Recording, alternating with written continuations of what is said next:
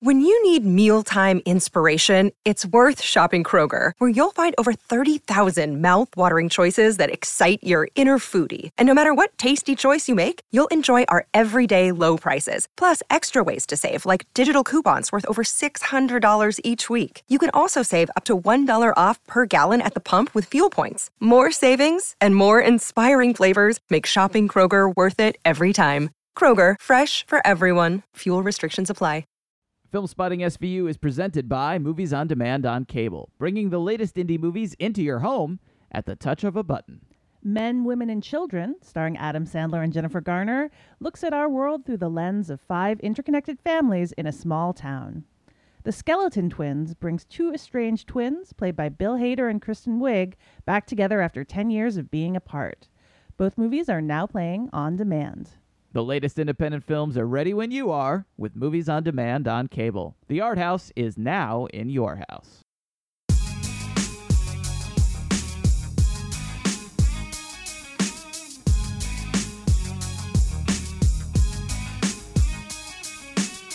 From New York City, this is Film Spotting, streaming video unit. I'm Allison Wilmore. And I'm Matt Singer, and this week on the show, Allison and I get into our red carpet gear and get ready to hand out some trophies as part of our annual year-end tradition, the SFUVI Awards. Trophies not included. And red carpet gear not included. But whatever, it's still a glamorous and glitzy affair in our hearts. And I've been drinking since noon. What else is new? As we salute some highs Shut up!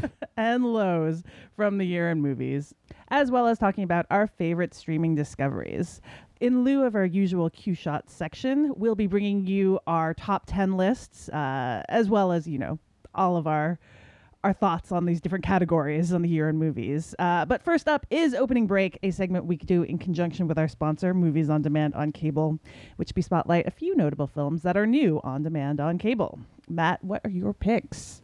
All right, first up, a movie that I've been looking forward to, haven't had a chance to catch yet, so it's a perfect VOD title. It is called Revenge of the Green Dragons.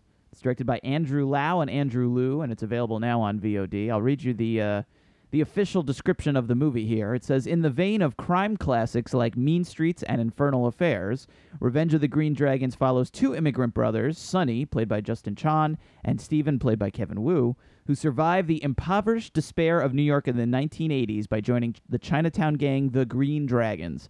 The brothers quickly rise up the ranks, drawing unwanted attention of hard-boiled city cops. After an ill-fated love affair pits Sonny against his own brother, he sets out for revenge on the very gang who made him who he is.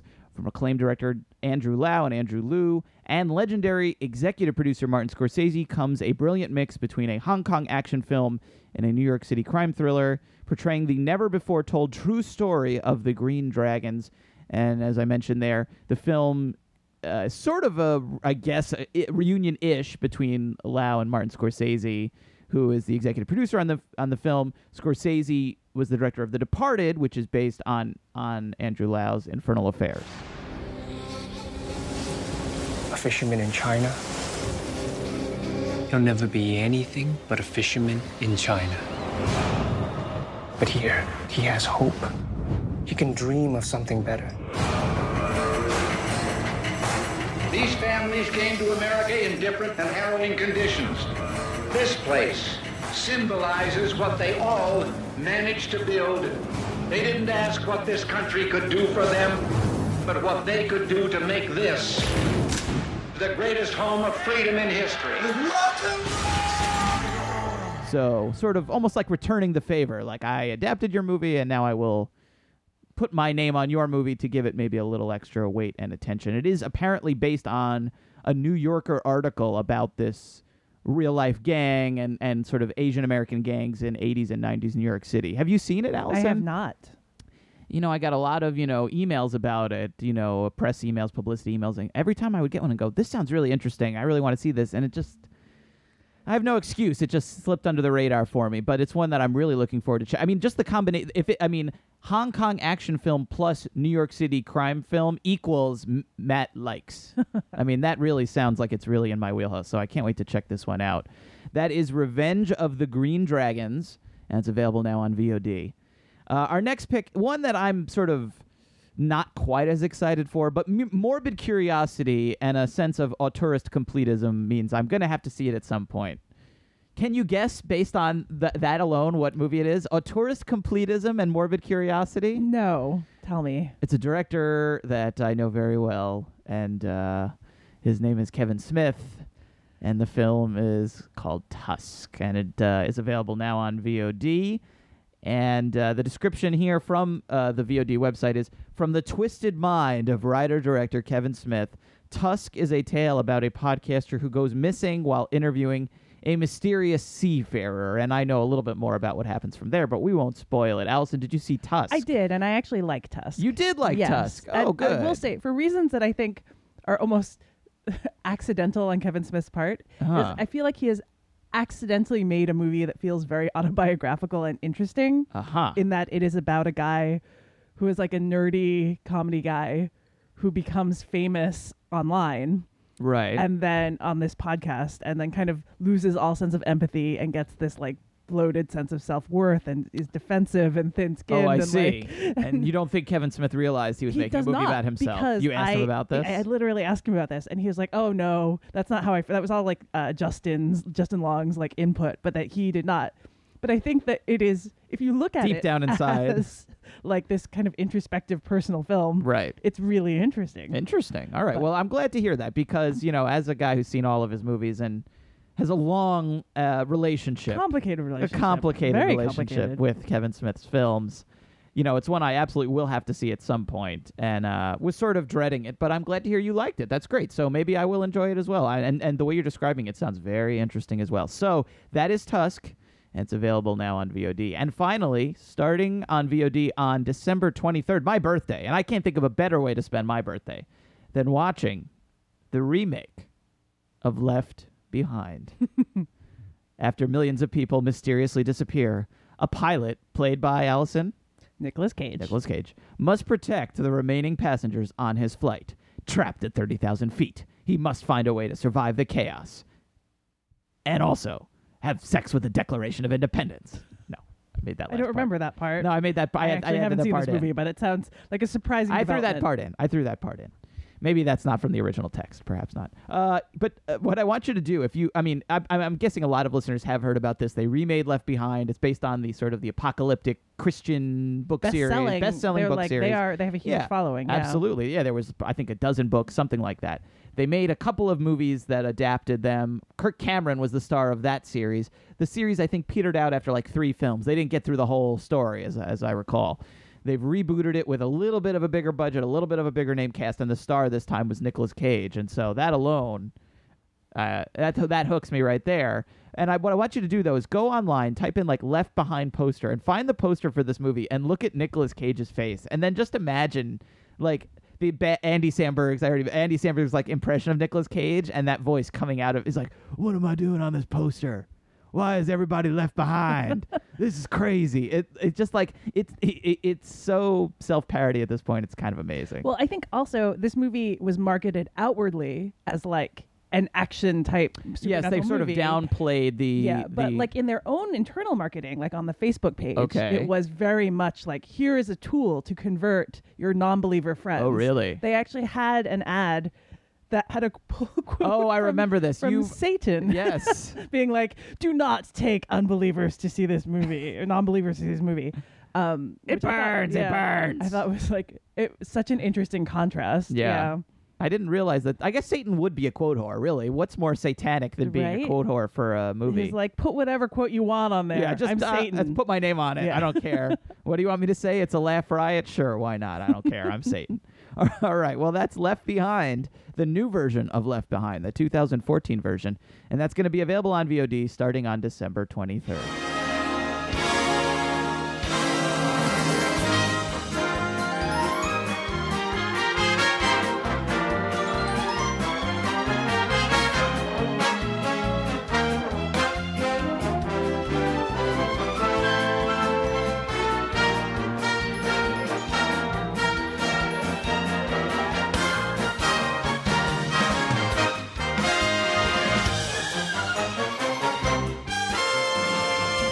And now, from the office of Matt Singer's apartment, It's the 3rd Annual Spoovie Awards. And now, please welcome your hosts, Matt Singer and Allison Wilmore. It is such a pleasure Thank you, guys. to be back Oh, here. so nice. In the room that we're in every 2 weeks. That feels anyway. good. It doesn't matter that it's canned at all. It feels great. It does I'm feel soaking good. that in. You guys are terrific. Terrific. Well, we made it, Allison. We did. 2014. It's in the books. It's done. It's a wrap. It's done with and over. All we do now is just skate on home. That's right. And this is the way we like to wrap it up. It's the 3rd annual, but it dates back to our old podcast, something basically we used to do on the old podcast that we like to do. Instead of giving out the best actor or best actress, we like to give out our own particular awards. And we have a couple of categories we do every year, and we try to mix in some new ones each year too. So we'll have all of your favorites, and we have some brand new categories for 2014 as well. And I think we always start with these 2 awards, so let's get right to it. The first awards of the night, the We Didn't Get It Award, followed immediately by the They Didn't Get It Award. And the We Didn't Get It Award is pretty self-explanatory. It's a movie that everyone else on the planet loved, but we didn't get it. Or maybe I and then Allison's personal didn't get it. It doesn't have to be shared. We each have our own pick here. But it's a movie that is widely acclaimed, maybe widely beloved by audiences, but left us scratching our heads. Allison? Yes. Who is the winner of the 2014 We Didn't Get It Award? Well, I'm going to give this award to a film that got a lot of critical acclaim. I don't think I can claim it as a audience pleaser since very few people actually got a chance to see it. It got such a small release. But it is Goodbye to Language, Godard's latest film, a venture into 3D. Yes. About, as far as it's possible to say the film is about anything, it's about a man and a woman talking about things, walking around naked. There's a dog. It's Godard's dog. There are discussions of the Holocaust and colonialism and whether cinema is a savior or a destroyer. So it's basically a documentary about my life, is what you're saying. It is, really. Yeah. It was eerie, and I think that's why I felt so uncomfortable watching it.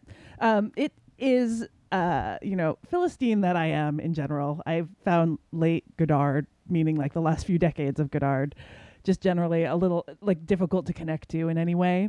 But this film, I think, unlike his other ones, this film got general larger acclaim. This was a movie that people were saying is more accessible than a lot of his more recent work. But I still found it just very opaque. It does have some genuinely interesting use of 3D. This film is still in theaters, and I think unless you have a 3D TV and it is released in 3D, there's no point in watching it at home. Right. That is maybe one of the major experiences of the film. And the part that is very cool is that it does some things with 3D that I've never seen before. But I do find that people's praise of it and also people's kind of confident statements about what it is about, of which very few people agree, but many people are willing to tell you everyone knows what it's about, but no one Exactly. agrees on it. Exactly. Yeah. Is I think part of what I find very alienating about the praise that the film has gotten is just that it's hard when everyone is saying well, obviously this is a film about experience of watching, or this is a film about movies and the history of movies or whatever. Or just it leaves me wondering, maybe it's not, maybe it's just a giant YouTube video of Godard's dog. But I've really enjoyed reading about this movie. I've also found it completely alienating reading about this movie and having seen it. That could be a Spoovie Award next year. Is the movie I least enjoyed watching that I most enjoyed reading about or yes. discussing, or But yes, this absolutely earned my We Didn't Get It award for the year. I really did not get it. Il n'a pas pu faire de nous les humbles. Qui ça? Ou pas su. Ou pas voulu. Alors, il a fait de nous des humiliés. Qui ça? Dieu. Okay. That would earn my We Didn't Watch It award, because that's right up in the list of, of the stuff that I didn't get a chance to see. That's really one of the 2 movies that I most regret not getting a chance to see before and the end of the year. Unlike so many other movies in the year, you couldn't get a screener, you couldn't watch it online. It wouldn't be the same experience, which is something that is kind of worth calling out into itself, is to be how many movies can you say if you didn't go and see it in the theater the way it was meant to be seen, you didn't get to see it. That's a good point. Yeah, and I did try to go see it like as the year was winding down, and I had my, it was on my list of movies to catch up with. And I looked to try to go see it in a theater, and it was playing at one theater in the city at like 10:30 in the morning on a weekdays, and I just couldn't make it. So hopefully I will get a chance to see it at some point, and perhaps I will be able to tell you, no, Allison, it's very clearly about the history of colonialism in Africa. Africa, yes. Yeah, exactly. But until then, I will remain a We Didn't See It award for me. My We Didn't Get It award is for a movie that was probably a little more widely seen than Goodbye to Language, and certainly even more critically acclaimed, I think. And it's a movie that I liked mildly. This is not a movie that I disliked. It's just a movie that I didn't get it. I did not get the sort of widespread acclaim. I didn't get the massive amounts of praise it got. And that is The Babadook, which is directed by Jennifer Kent, and you can actually rent at home right now on Amazon and iTunes. And again, it's not that I didn't like the movie. I liked it. I just didn't love it the way a lot of people seem to. And for me, the thing was, I didn't really find it scary. And I guess I'm sort of like missing what makes it so scary. If you type in to Google The Babadook and, like scariest movie ever, you'll get all these articles. The Hollywood Reporter wrote a piece saying it may be the scariest film of the year. The British film magazine Empire had a piece that was like The Babadook, scariest movie of the year. No less than William Friedkin, the director of The Exorcist, a movie that has a legit claim to the title of the scariest movie ever. He tweeted in support of the film, Psycho, Alien, Diabolique, and now The Babadook. I've never seen a more terrifying film. It will scare the hell out of you as it did me. That's what he tweeted.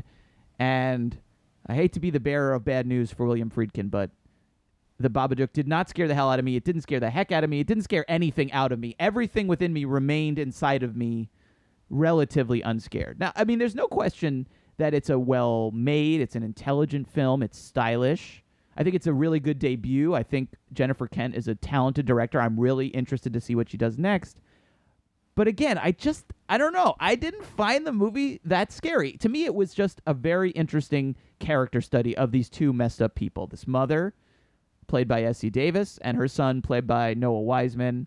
Now, the father and husband in the scenario died the night the son was born, driving the mother to the hospital. And without him, the son has kind of grown into this little ball of psychological trauma, and the mother is not doing all that much better herself. And they're both kind of barely scraping by. And one night, the mother reads the boy a bedtime story from this book that's bizarre and strange. She doesn't even know how it got in the house. It seems to magically appear. And the book is called Mr. Babadook. And as she's reading it, she realizes that the book is terrifying, and it's about how this creature will appear and it'll haunt you. And once you like say his name, or once you read the book, that's it. You can't get rid of him, right?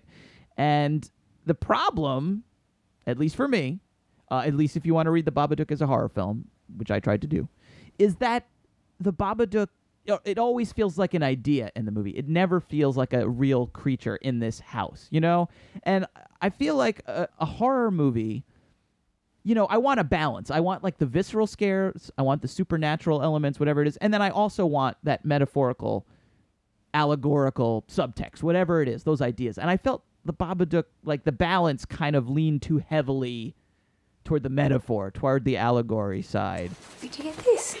On the shelf. If it's in a word or it's in a look, you can't get rid of the Babadook. A rumbling sound, then 3 sharp knocks. That's when you'll know he's around. You'll see him if you look. Babadook, dook, dook. This is what he wears on top. He's funny, don't you think? See him in your room at night. Mom, does it hurt the boy? Mom, does it live under the bed? Mom? Mommy! To me, watching it seemed pretty clear right from the start that there really was no Babadook. That it's what we're seeing is like this manifestation or this visualization of these characters' deteriorating mental state, right? Which is fine, and for that it's done very well. But I didn't feel like a lot of menace. I didn't feel like a lot of fear.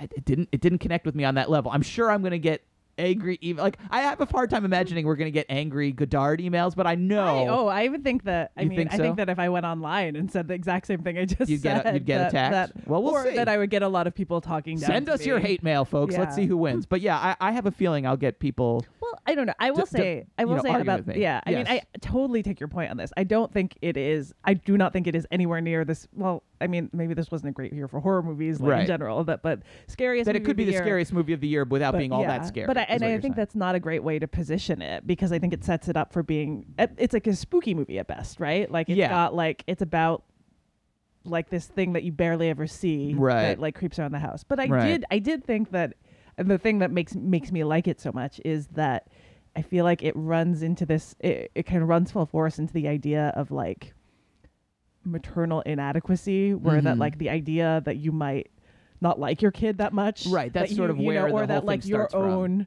that your own depression and that Right. your own issues will overwhelm your basic maternal instincts. And I give the movie some credit because the kid in this scenario is kind of more of a monster than the But he Babadook is, in the but beginning. like also you only ever see him kind of through her subjective Sure, experience. but he comes across as so obnoxious and annoying right, and that so you really smothering and right, like, yeah, and that you want to also you be kind of like, also yeah. hate him too. And I that's all effectively. I think what to me it felt like was almost like this is almost more of like a short film. It could be like a perfect 20-minute short film. And I just thought as a 90-minute sort of like descent into a nightmare, it just didn't really get there for me. And I have a feeling that what I'm going to hear from listeners is that, well, you saw it too late, your expectations were too high, and you were expecting a horror movie, and that's not what it is. And maybe to some extent that's true. I don't know. I can't really prove one way or the other. I will say I had high expectations for a lot of the movies on my top 10 list this year, and they're still on there, and the Babadook is not. So I don't know. All I can say is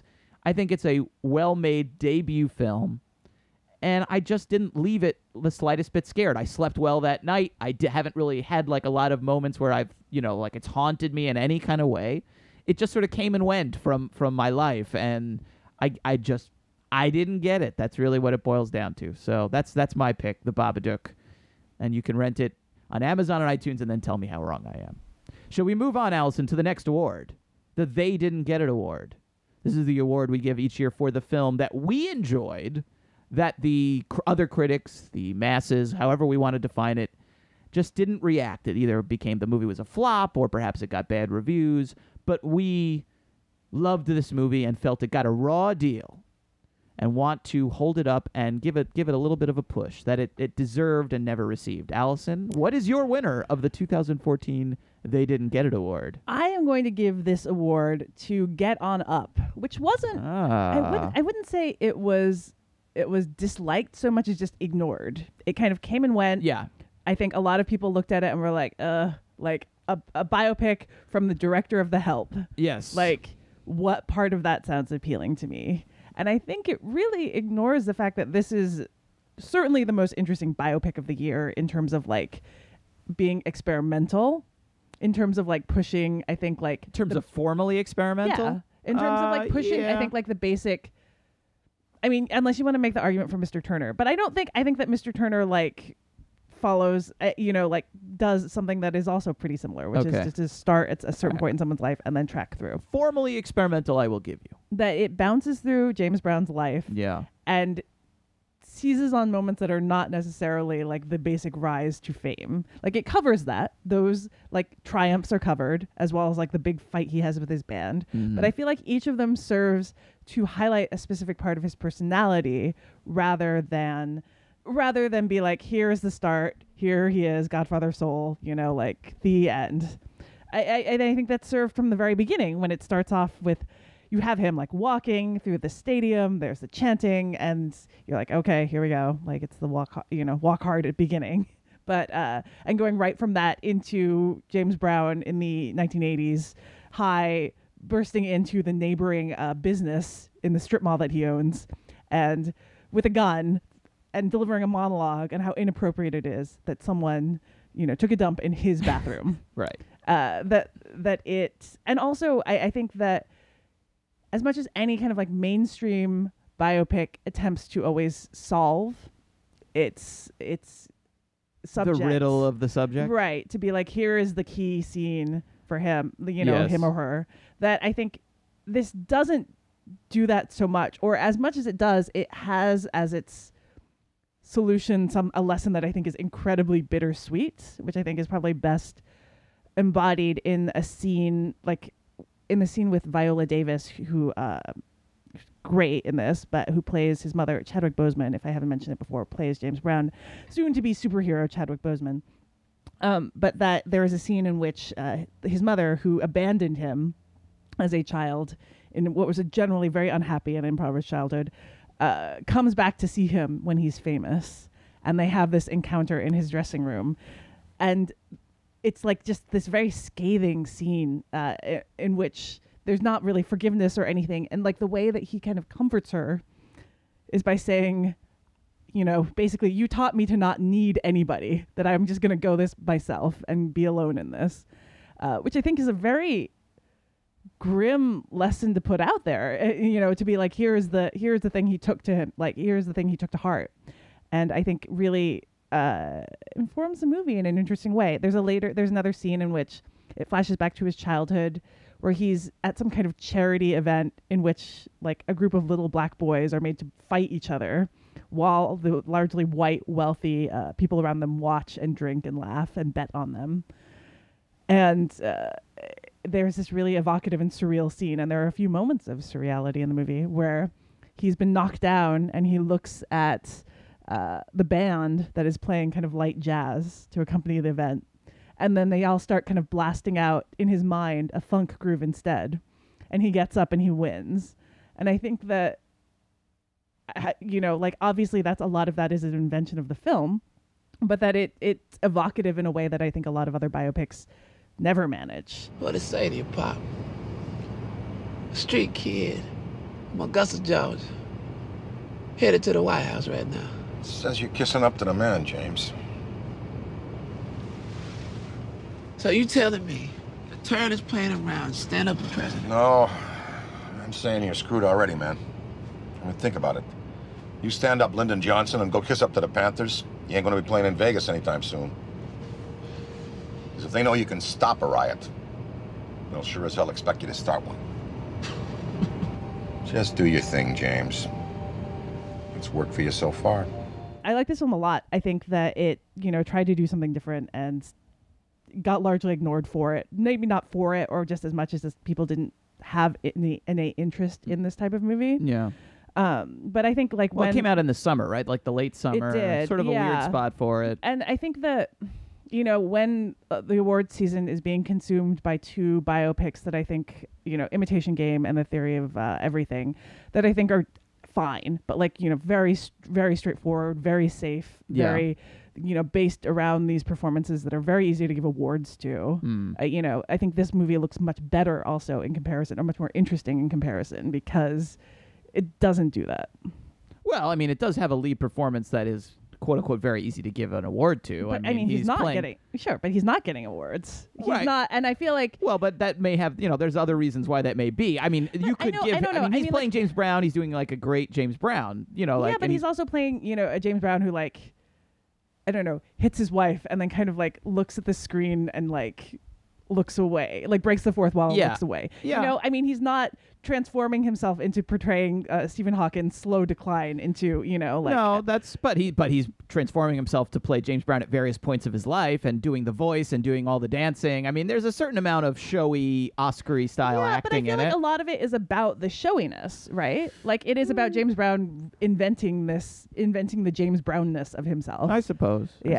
And I felt it didn't feel like that same kind of pandering to me. Right. No, I'm not saying it's pandering, and I don't know that necessarily those other movies are pandering either, although they do certainly fit more of the stereotype of the you know, great man biopic, let's say.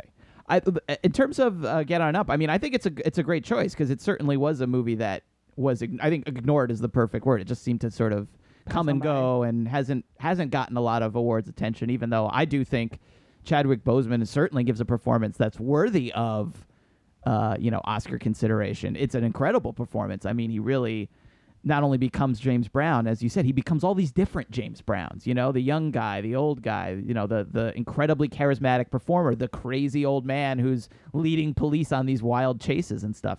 Yeah, he does a fabulous job. I think he's incredible.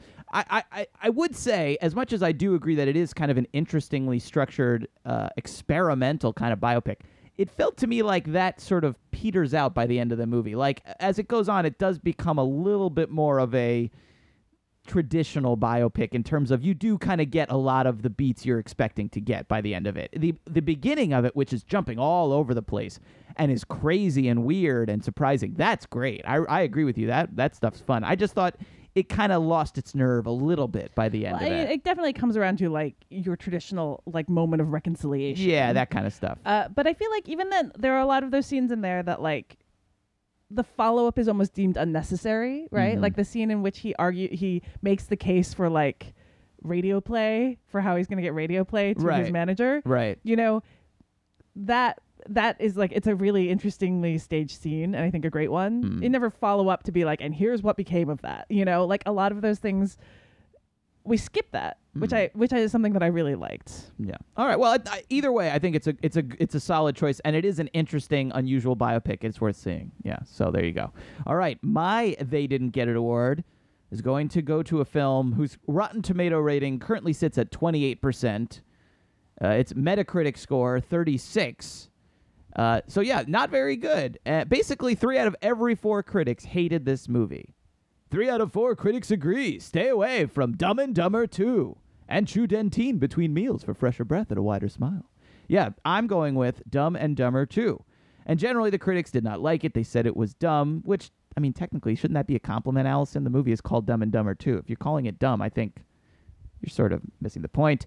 They also called it sexist, offensive, out of touch. Susan, I think it's pronounced Woloshina, I'm guessing, from RogerEbert.com, asked in her review, is it an occasionally insulting and out-of-touch movie? Only if you think racist jokes aimed at Mexicans, Asians, and even Canadians, or ugly sexist taunts directed at women of a certain age who happen to be Kathleen Turner are offensive. Allison, we saw this movie at the same press screening. We did. As I recall, we sat next to each other. And as I recall, we both laughed quite a bit. Yes. We thought it was, we were each one of those 4 dissenting critics. But I can't say that I am shocked that most people found it unfunny or out of touch or dated. I mean, it very much is a throwback to the style of the original film and the style of humor, the gross-out, provocative humor that was very in vogue in the mid-'90s and is not in vogue now. But the further that I've gotten away from this movie, which actually I was surprised, it made $82 million in the U.S. and $45 million overseas. So at least some audiences did get it. The more I've gotten away from it, the more I kind of admire it, actually. Last week, Slate did this terrific package of features about the year in outrage, and they have this incredible interactive calendar for the whole year. How you can click on it any date of the year and find out what people were outraged about on social media on that day. A few of the incidents and controversies on this calendar are worthy of outrage. The majority of them are ridiculous things that occupy people's time and give them excuse to perform their rightness and their outrage, their moral decency in public. And I think in this world, in this era, in this age of outrage where almost anything can set off controversy and backlash, Dumb and Dumber 2 feels less like a cash-in sequel for a couple of past-their-prime actors and filmmakers just desperately looking for a nostalgic hit, and more like kind of an act of almost like subversion or bravery, you know, that it is at times a little offensive. There are some jokes in it that I didn't like, that I did find a little offensive. There's a sequence involving Harry's adopted parents who are Asian that I just thought was horrible. Yeah. Did not work. Absolutely. And was offensive. And if it was up to me, I would cut that scene right out of the movie. I mean, maybe they needed it for structural reasons, but however it's inexcusable on any kind of, level of taste. But taken on a whole, it does strike me that bad taste isn't the worst thing in the world. Like, it just kind of reminded me to let's all lighten up a little bit, We all could use a laugh. We could all lighten up just a little bit. And generally, I think most of the humor in the movie, at least the stuff that works, is pointed at the 2 main idiots, So its heart is largely in the right place. And I don't know, the more I think about it, the more I'm like, they were crazy to make that movie and to release it. And I'm kind of shocked that it wasn't a source of more outrage in the age of outrage. Maybe that the wrong people, or the people that would have gotten outraged, just avoided it, I suppose. Yeah, I mean, like, okay, I definitely didn't like the scene with the parents. Yeah. I think that we should never make another joke about Asian accents and L and R sounds. Agreed. Ever again. I think it's definitely cruel to Kathleen Turner in the beginning when it first introduces her, in a way that I think edges over into the unfunny a bit. Okay. I don't know if I agree, but there I'll are just... jokes about like her being a man, looking like, you know, like when they describe her and like can't recognize her. As much as the joke is supposed to be like they're idiots. They're idiots for not understanding that 20 years have passed and people look different. I think the way they approach that is like very harsh. Okay. But I think overall it's a dumb movie in like a way that I think is, I don't know that I think it's that groundbreaking, or that in terms of like, of course they made this movie. The last one was a giant... Sure. I mean, like, making a sequel is not in any way a risky move. I don't think that they... what I mean, I don't necessarily mean it as like they thought they were making something subversive. I just think it feels kind of subversive. But like, what part of it do you think feels subversive? Just the fact that it exists, that they would make this movie that's like... that is goading all of these potential... You know, it's like anyone could have protested this movie for, 100 different things. I mean, we still watch A Christmas Story on TV every day, all Christmas, and that has that joke in it, and people think it's a beloved classic. I don't know. I just like, there are so many movies that are, it's like that once something becomes popular, it just becomes, it just becomes the fodder for a million knockoffs and derivatives. And, right now, every comedy looks like sort of the Apatow school of comedy, right? And at a certain point, every movie kind of had followed the Farrelly Brothers Dumb and Dumber thing. And I just think, like, there's something really that I find really kind of admirable about not making a modern comedy, that just being like, no, we're going to make the Dumb and Dumber 2 we probably would have made in 1998. And we just made it now. I find that very, if not subversive, I certainly find it very charming and likable. I would agree. I find it charming. I find the fact that, like, it looks like a movie that they would have made in 1996. Yeah. That it's just as ugly and like just as like committedly stupid in ways that are often very like glorious. Yes. As the last one. You guys want to play He Who Smelt It? Huh? What's that? It's complicated, so pay attention. We put the windows up. First one who smells a fart gets a point. If you say who dealt it, double points. But if you say you smelled a fart and nobody farted, like if we were just passing a slaughterhouse, false fart, you lose a point. And you can't smell your own farts either. What, are you guys kidding? No. I'm not going to sit around sniffing your guys' farts like some kind of truffle pig. Forget it.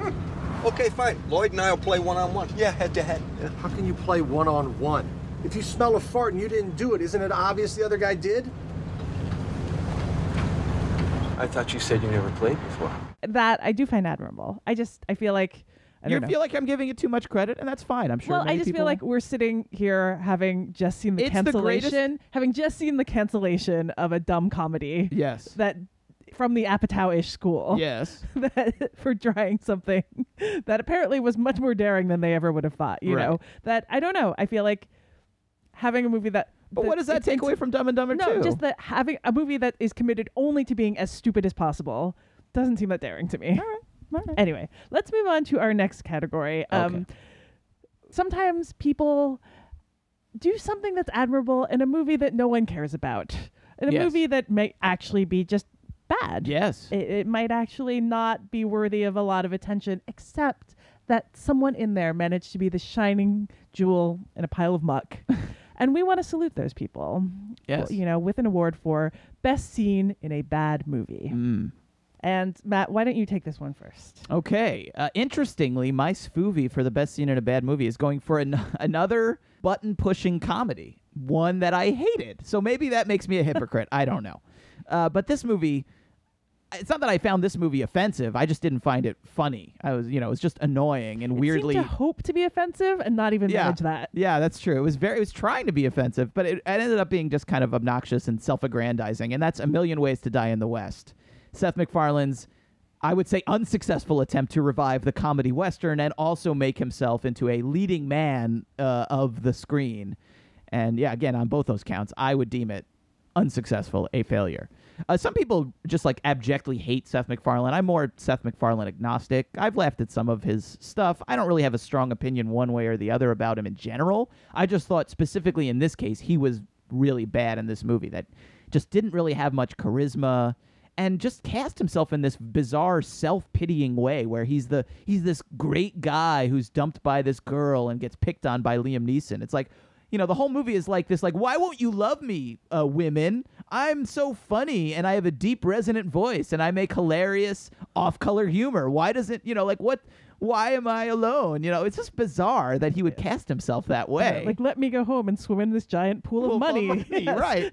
Very strange casting there. But as terrible as I found Seth MacFarlane, he did cast a lot of great people in this movie, you know, and not all of them got great showcases. You know, but I thought some of them had some nice moments. I thought Charlize Theron was good. She is really good in this. Yeah. I feel like it's one of those things where it reminds you that she could be like the funniest, like earthiest kind of like female lead in a movie. Yeah, the kind of thing she doesn't get to do. She shows that. that, you know, she has this other side that she doesn't really get to use very much. But to me, the big winner of the bunch, and the guy that I'm giving the swoovy here to, was Neil Patrick Harris, who plays MacFarlane's ex-girlfriend's new boyfriend. And he's a total jerk. And Neil Patrick Harris really revels. He has like the waxy mustache, and he just kind of revels in being this just total a-hole. And it's interesting now that I'm thinking about it. Like, MacFarlane's shtick is he has this I'm a smug jerk kind of thing, but I'm a nice guy and I want to be liked. And that comes off incredibly like unlikable. That's irritating. The worst combo, yeah. Right. And Neil Patrick Harris's shtick in this movie is he's a smug jerk who acts like a smug jerk and dares you to dislike him. And the result is he's so charming and funny and likable, and I just loved him in this movie. And every time he came on screen, I got a little excited because he seemed like the guy who was just most at home in the material and knew what he was making. We were going to go check out the shooting gallery over there. You guys want to join? What? Yeah, it'd be fun, right? Oh, yes. And let's make things interesting. A nickel a target. You know, that's actually a little rich for my blood. How about a penny? What's the matter, Albert? Is business bad? Oh. No. A penny. It is. Good Lord, Albert, you're such a cheapskate. Oh. Wow. Let's go, Louise. You can shear me on. Oh, no, I didn't. The scene that's the real showcase for him, although he has a few good scenes, is the one which, for reasons that are not worth getting into, he gets explosive diarrhea in the middle of the street. And the only place for him to relieve himself is his hat. And so he has this lengthy physical comedy showcase. I think it's all one take, too. And we're just watching him kind of convulse and, like, basically poop in a hat, pantomime style. And it's a minute or two long, and I just thought watching it, I was like, this is a masterpiece. This is a masterpiece of physical comedy. And there's nothing written. It is just Neil Patrick Harris being funny. And I was watching it and thinking, if the whole movie was like this, I would love this movie. And I was a little ashamed and saddened that it wasn't. So to Neil Patrick Harris and to his scene of pooping in a hat, I salute you. And I give you my swoovy for the best scene in a bad movie. Allison, what's your best scene in a bad movie swoovy award for? I'm going to give this to 300 Rise of an Empire, which is incidentally available for purchase online but not rent yet. Ava Green managed to walk away with 2 totally unnecessary Frank Miller sequels this year. In Sin City, A Dame to Kill For, which is not bad so much as just unasked for. Mm-hmm. She plays a femme fatale who is so fatale that at one point she has one of her male conquests is like kneeling at her feet, and she looks like she's about to just like bite his head off, praying mantis style. And the 300 sequel, which is kind of more of a sidequel, she is the main antagonist as Artemisia, the head of the Persian navy, and wearer of all sorts of fabulous high fashion battle outfits. And she basically becomes the main character, in part through the sheer boringness of Sullivan Stapleton as Themistocles. He is. The Greek leader. He is. Yes. He is an absence of presence. Heavy on the abs. Yeah. Well, it is 300. Yes. Yeah. And also she gets like, whereas he just is vaguely. No, he's horrible. I mean, he His makes you miss Gerard Butler's. I know. If you're sitting there going, man, I miss Gerard Butler's raw charisma, you're in a bad place. Well, I think, and then also, at least in the first one, there was this weird kind of like vaguely fascist undertone to where you're uncomfortable kind of rooting for the Spartans because there was something in there. All of their, it might a lot have of been the incredibly things objectionable, but there was something right. there. A lot of the ideas that they were espousing were kind of not great ideas anyway. But in this one, you're rooting for the Greeks, even though you don't know why you're rooting for the Greeks. No, and they seem like kind of jerks. And in fact, Artemisia has a really good reason to be angry with them. Yes. Like she should be the hero of the should movie, be the hero, and she's the villain. And she's the villain because she doesn't have as many abs, I guess. And that's not her fault. Anyway, the best scene in this movie, and she has a bunch of great, just like she relishes. It's sort of like the Neil Patrick Harris thing, where it's like anytime she comes on screen, you get excited. You get excited. She relishes like having sexiness turn to scariness, like more than any actress working today. And it was a big year for sexy scary. I mean, you have Under the Skin, you have A Girl Walks Home at Night, Gone Girl. But Ava Green is the queen of this, and the best scene is the one in which she meets with Themistocles. They have this parlay. Captain Boredom. Yes. Comes on board the ship. Borocles.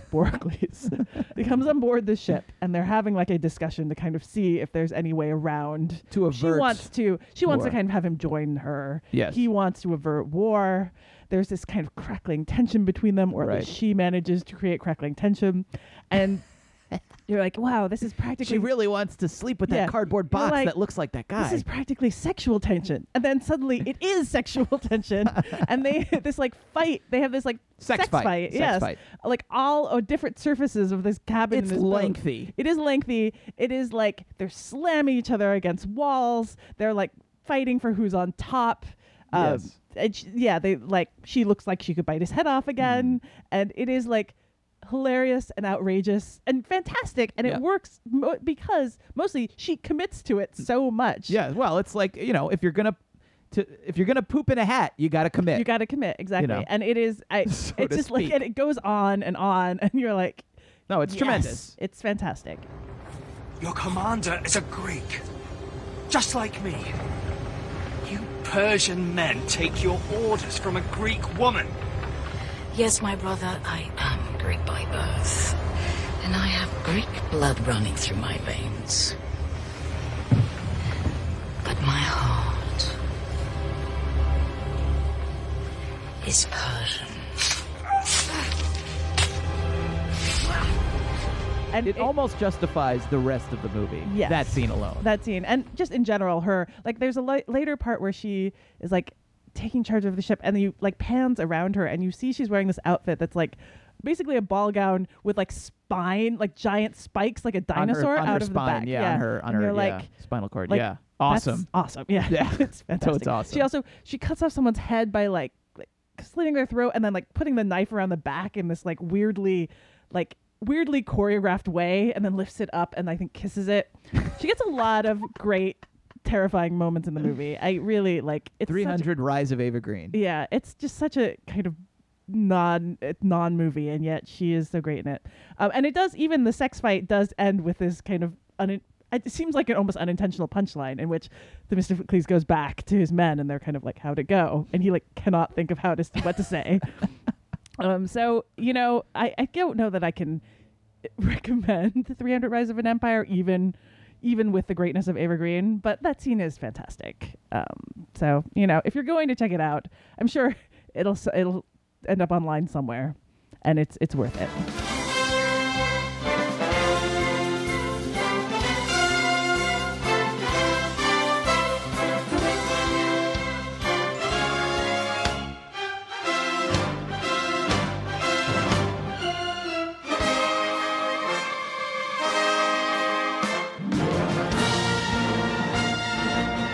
Welcome back to the 3rd Annual Spoovie Awards.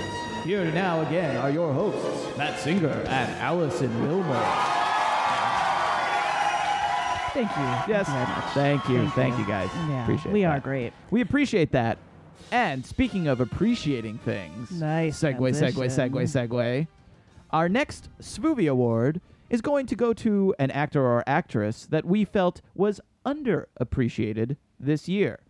as you mentioned earlier, Allison, there are some films, particularly ones that come out at the end of the year, they just become sort of earmarked for greatness, for awards, your biopics, your showy performances, and they get a lot of attention, sometimes very rightfully. I mean, say what you will about the movie, I think Eddie Redmayne's performance in The Theory of Everything is incredible.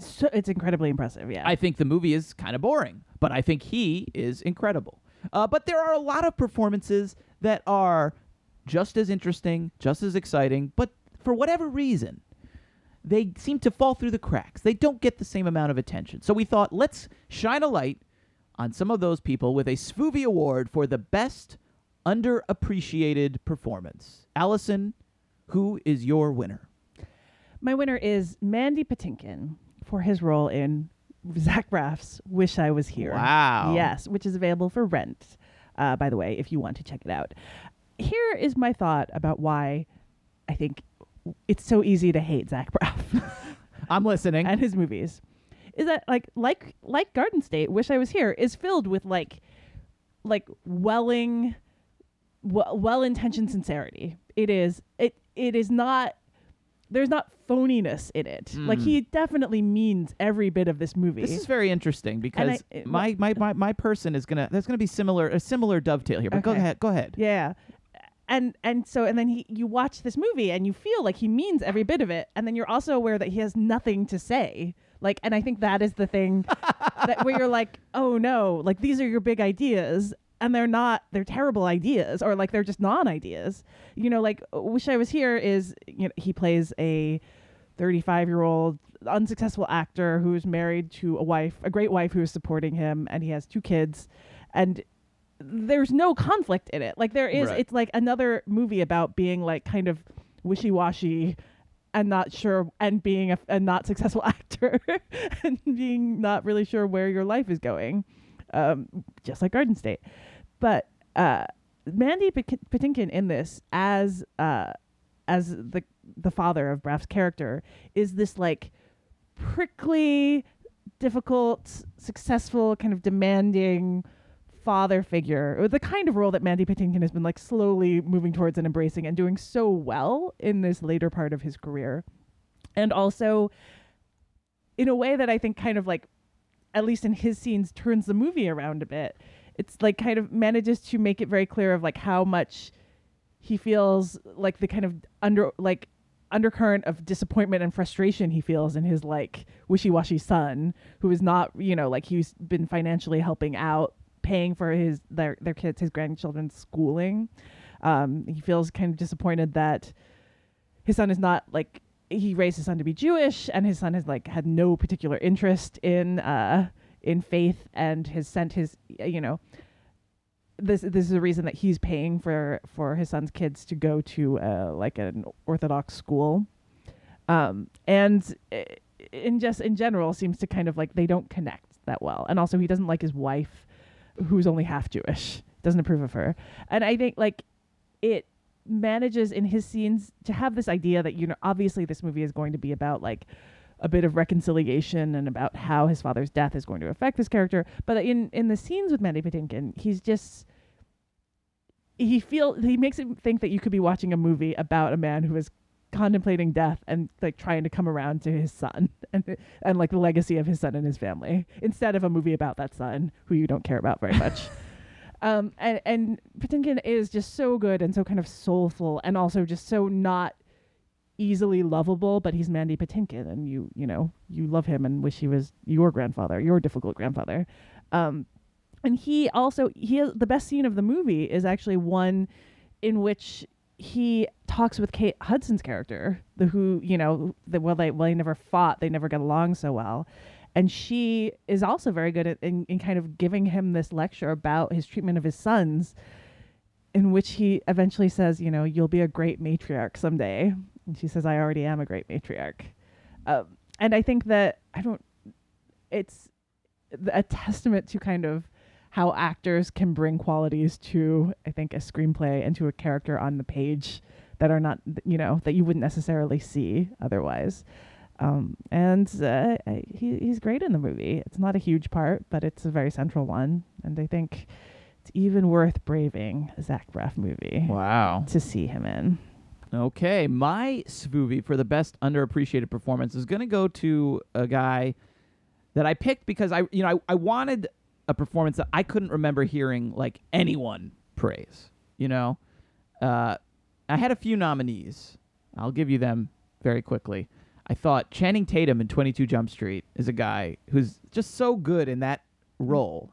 Doesn't get a lot of credit. He's a great meathead. He is so good at being a meathead. He's an amazing meathead. And I think because his character is so dumb and kind of, I think we maybe wrongfully assume he's just kind of playing himself a little bit, that he doesn't get the credit he deserves. So honorable mention, Channing Tatum. I also thought, I've written a lot about the movie recently, and so I didn't want to just rehash myself, but Steve Coogan and Rob Brydon in The Trip to Italy, I just love their performances. And that movie in general I thought was very underappreciated. So shout out to them as well. But my pick, my SVUVI Award winner, is going to be Tom Cruise in, I guess, what is now referred to officially as Live, Die, Repeat, Edge of Tomorrow. I don't remember anyone saying much of anything good about Tom Cruise's performance. I remember seeing in reviews a lot of good notices for Emily Blunt. Yes. She's the badass future warrior and sexy yoga poser that sort of is his mentor. And she deserved all the acclaim she got. She was great. But I think Tom Cruise is maybe overlooked, and perhaps Tom Cruise is overlooked a lot. I did read some people saying, oh, well, he's miscast in this part. He's not right for this part because he's played an action hero so many times that to cast him as a guy who has no battlefield experience, who gets thrown into this war and is so incompetent that he's instantly killed and then has to come back to life over and over again, Groundhog Day style, until he figures things out and becomes the leader of these human forces against these alien invaders, that it just doesn't work. And I guess I can sort of see their point.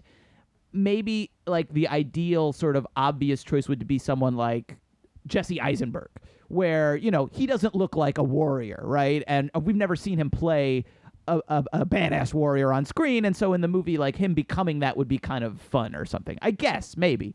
But the fact that Tom Cruise sells the part as well as he does, and that you do buy into him as quickly as you do, is yet another credit to his performance, his skills as an actor. And I think he's funny and charming, and eventually he does become like, the cool Tom Cruise action hero. He certainly out exosuits Matt Damon in Elysium in this movie. I mean, there's just night and day, no question. But thinking more about the movie, what struck me was the notion that perhaps the central idea of Edge of Tomorrow, this dying over and over again, doing things over and over until you get it right, is perhaps a metaphor for Tom Cruise's appeal, which is his work ethic.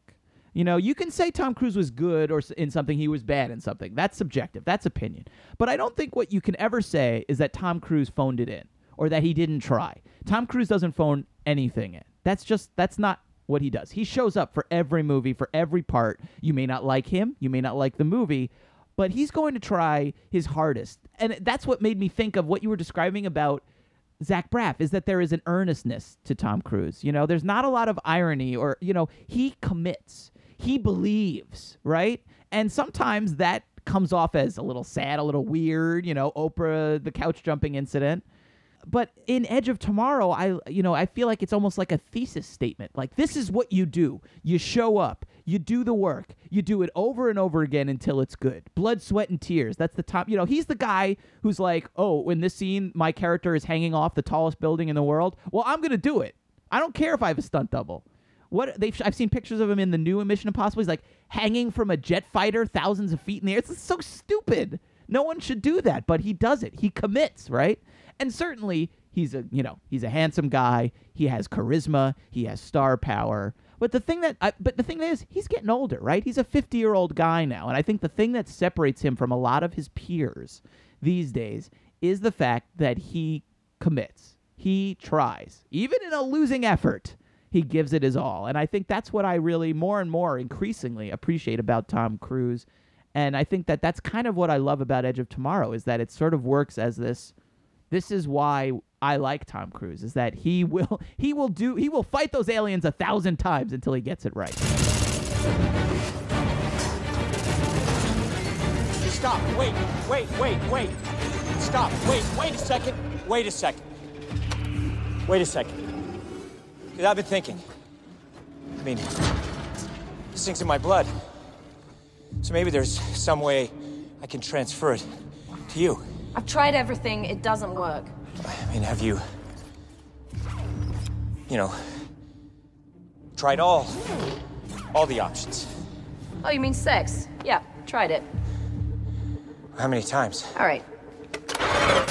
Yeah, that movie in general, it should have been a bigger hit. It's really Yes. sad that it just kind of it didn't do that well. Yes. There was also that great scene in the movie, the one time where he kind of takes a break, Mhm. where he goes off and says like, I'm not going to do it today. I'm not going to go through the whole process. I'm going to go to a bar. Yes. And like that scene is so good. 'Cause There's you're a like, lot of great little yeah, scenes in where that you're movie. like, you would be exhausted. Like you would be just so disheartened at this point. And nowadays we talk about, like Bill Murray's performance in Groundhog Day and how great it is. And I'm not saying Tom Cruise is as good as that, but just, again, the level of difficulty in this kind of performance where you're doing things over and over again is so high, and he makes it look not Right. easy Well, because he particularly, makes everything look hard. That's part of the shtick. Right. But he does a great job of creating the character, building the arc, making us see how he transforms. Right. Well, and especially like the look on his face as he gets like shot again and again Yes. and again, Yes. like is great. It's Yes. never easy to It's yeah. to it die. Never exactly. Right. It He never comes gets easily. used to that part. He hates that part. Yeah.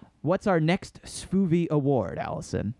Well, let's take a look at Best Streaming Discovery. Okay. We are a streaming podcast. We Yes. talk about things that are, unfortunately, a lot of the movies that we're talking about on this podcast are not yet available to stream. Right. Though we're going to mention whenever they are at least available for rent. Yeah, Edge of Tomorrow, by the way, I didn't mention, is available for rent, Amazon, iTunes, all the usual places, and definitely worth seeing. Yeah, absolutely.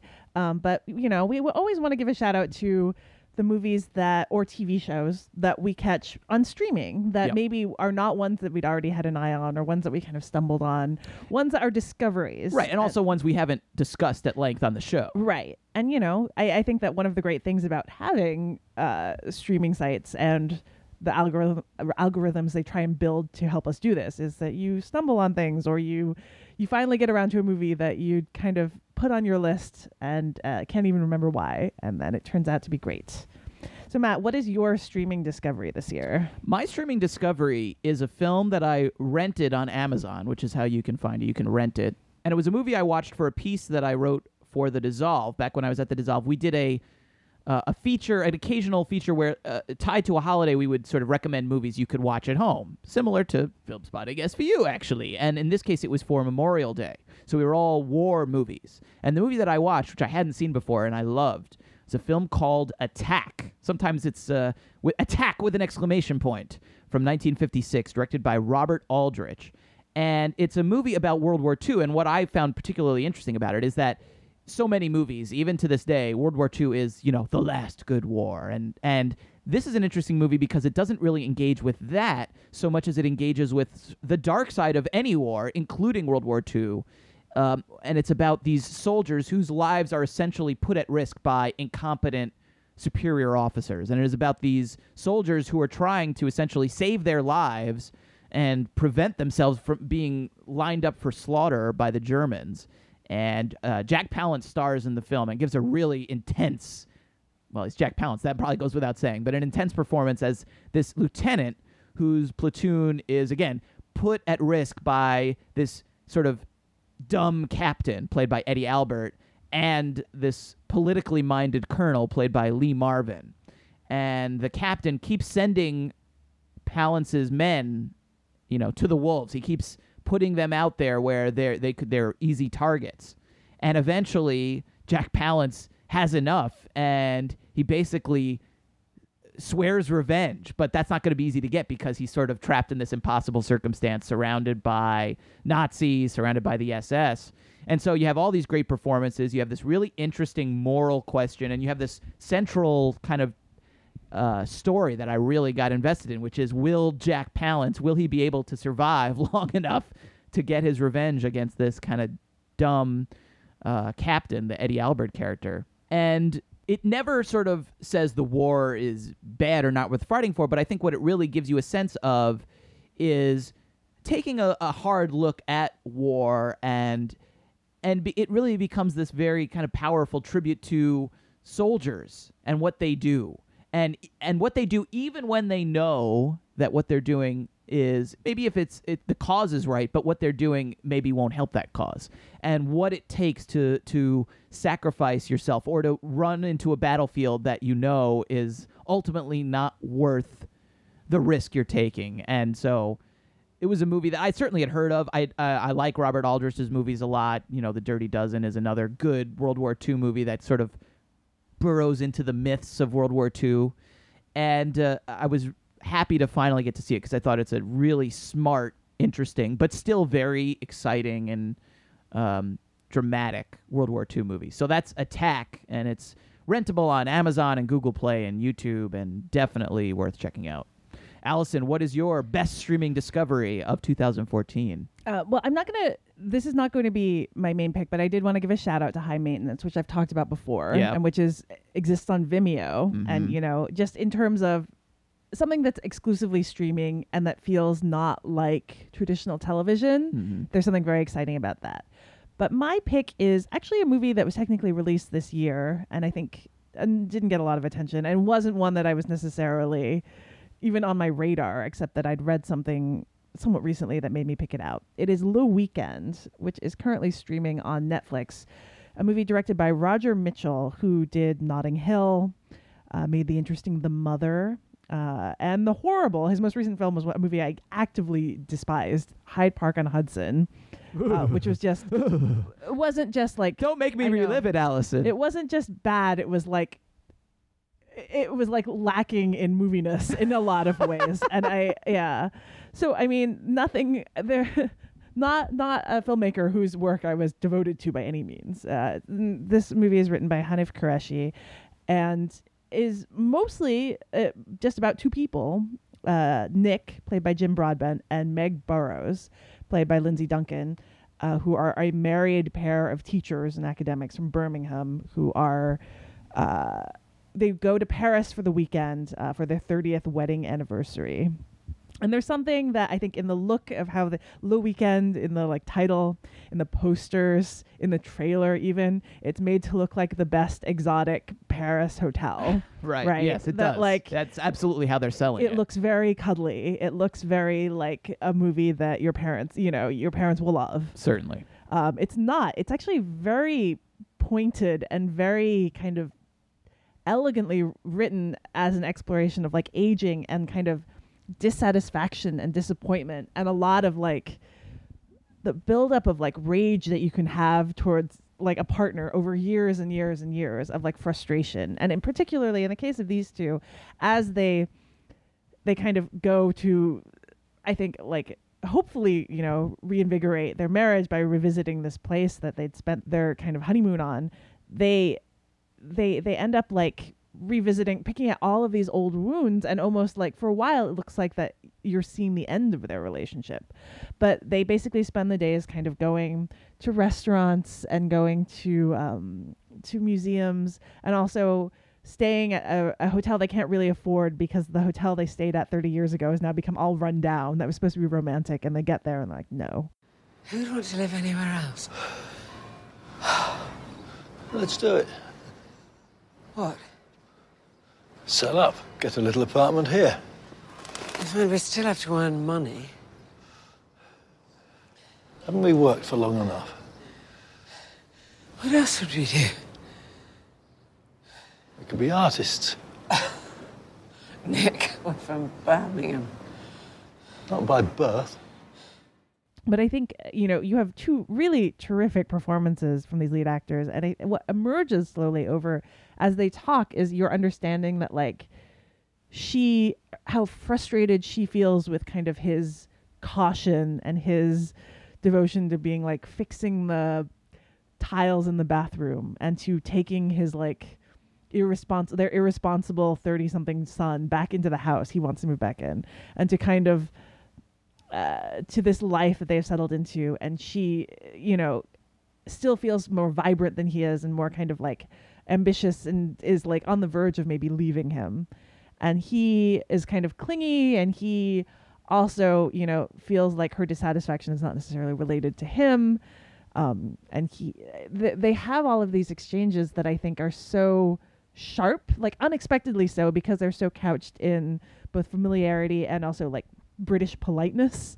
But at one point he says you can't not love and hate the same person, and that's really the undercurrent of this whole thing, as they kind of, this weekend abroad becomes like they're almost dipping into luxury that they never were able to have in their very modest and not exceptional lives, and that they're kind of coming to terms with the fact that their lives are not going to be like, so bright and shiny as they hoped as kids. There's also a late appearance in the movie by Jeff Goldblum, who is great as well, as a former colleague from their college days, who has gone on to become this kind of pop intellectual, has left his wife, has married a young, beautiful Parisian woman, leads a seemingly fantastic life, and also kind of keeps talking back to all of how principled Nick was as in college, and like what he taught him about like leftist politics and all of that. I don't know. This movie, I think, really pleasantly surprised me, and it is definitely one that I would urge you to check out. It does so much, and so much in tiny scenes of dialogue and tiny scenes of how people choose to sit at a restaurant, or when someone decides to read a newspaper instead of talking to their partner, and how that can speak volumes about how the kind of power that goes back and forth, just what it means to be in a long-term relationship like that. It's very good. Le Weekend, currently streaming on Netflix. All right, one of the things this year, one of the kind of recurring themes, if there has been like a most common recurring theme in movies, has been movies about artists, particularly artists that are in a moment of like dilemma or kind of or crisis. From movies like Chef to Mr. Turner, which we've mentioned, to a bunch of movies that are currently still in theaters or about to come out. So Matt, what is your pick for the best portrait of an artist this year? Well, I'm tipping my hand a little bit on my top 10 list, but I basically just picked the movie of this category that wound up the highest on my top 10 list, which was Whiplash, written and directed by Damien Chazelle. I think this one is still in theaters, but I imagine it should be coming to home video rentable in some form or fashion in the relatively near future. Probably, I would expect, if not, in the next month or two, then by the Oscars, it should be, because they're going to be wanting to capitalize, because J.K. Simmons will absolutely be nominated, probably is going to win. Certainly the front runner. He's the front runner right now. Certainly the front runner to win the Best Supporting Actor, and well deserved. I mean, he gives an incredible performance. I don't know if we've talked about this movie on the show yet. I mean, I love this movie. I've seen it twice. I've talked about it with two different film groups that I lead for hours and hours and hours. And I liked it more the second time I saw it. I thought it was great the first time I saw it, and I thought it was even more interesting the second time, even though it's very much a suspense movie. It's a thriller in some ways, even though it's about a young man in a conservatory, in a jazz conservatory. It builds to this incredible finale. But the ideas behind the finale, I think, are what really I found so interesting both times I saw it, and even more interesting the second time. And the basic premise, just very quickly, is that Miles Teller plays this young man who is an aspiring jazz drummer. He goes to this conservatory. He kind of catches the attention of this domineering, abusive teacher who runs the most important band in the school, and joins the band and is kind of mercilessly abused, but in the process perhaps becomes a better drummer. And the whole point is that the teacher, played by J.K. Simmons, believes that this sort of treatment is what creates artists and what creates better artists, and that it's only through sort of this hazing process that someone achieves their true potential. And that in this very interesting speech he gives at one point in the movie, he says the two worst words in the English language that you can say to someone are "good job." And I don't know that I necessarily agree, but I think that the movie is a fascinating exploration of these ideas. Got any friends, Andy? No. Oh, why's that? I don't know. I just never really saw the use. Oh, who you can play with otherwise? Lennon and McCartney, they were school buddies, am I right? Charlie Parker didn't know anybody until Joe Jonas threw a cymbal at his head. So that's your idea of success, huh? I think being the greatest musician of the 20th century is anybody's idea of success. Dying broke and drunk and full of heroin at the age of 34 is not exactly my idea of success. I'd rather die drunk, broke at 34 and have people at a dinner table talk about me than live to be rich and sober at 90 and nobody remember who I was. But your friends will remember you. That's the point. None of us were friends with Charlie Parker. That's the point. Travis and Dustin? They have plenty of friends and plenty of purpose. I'm sure they'll make great school board presidents someday. Oh, that's what this is all about? You think you're better than us? Catch on quick, I can model you in. I got a reply for you, Andrew. You think Carleton football's a joke? Come play with us. 4 words you will never hear from the NFL. Who wants dessert? And from Lincoln Center?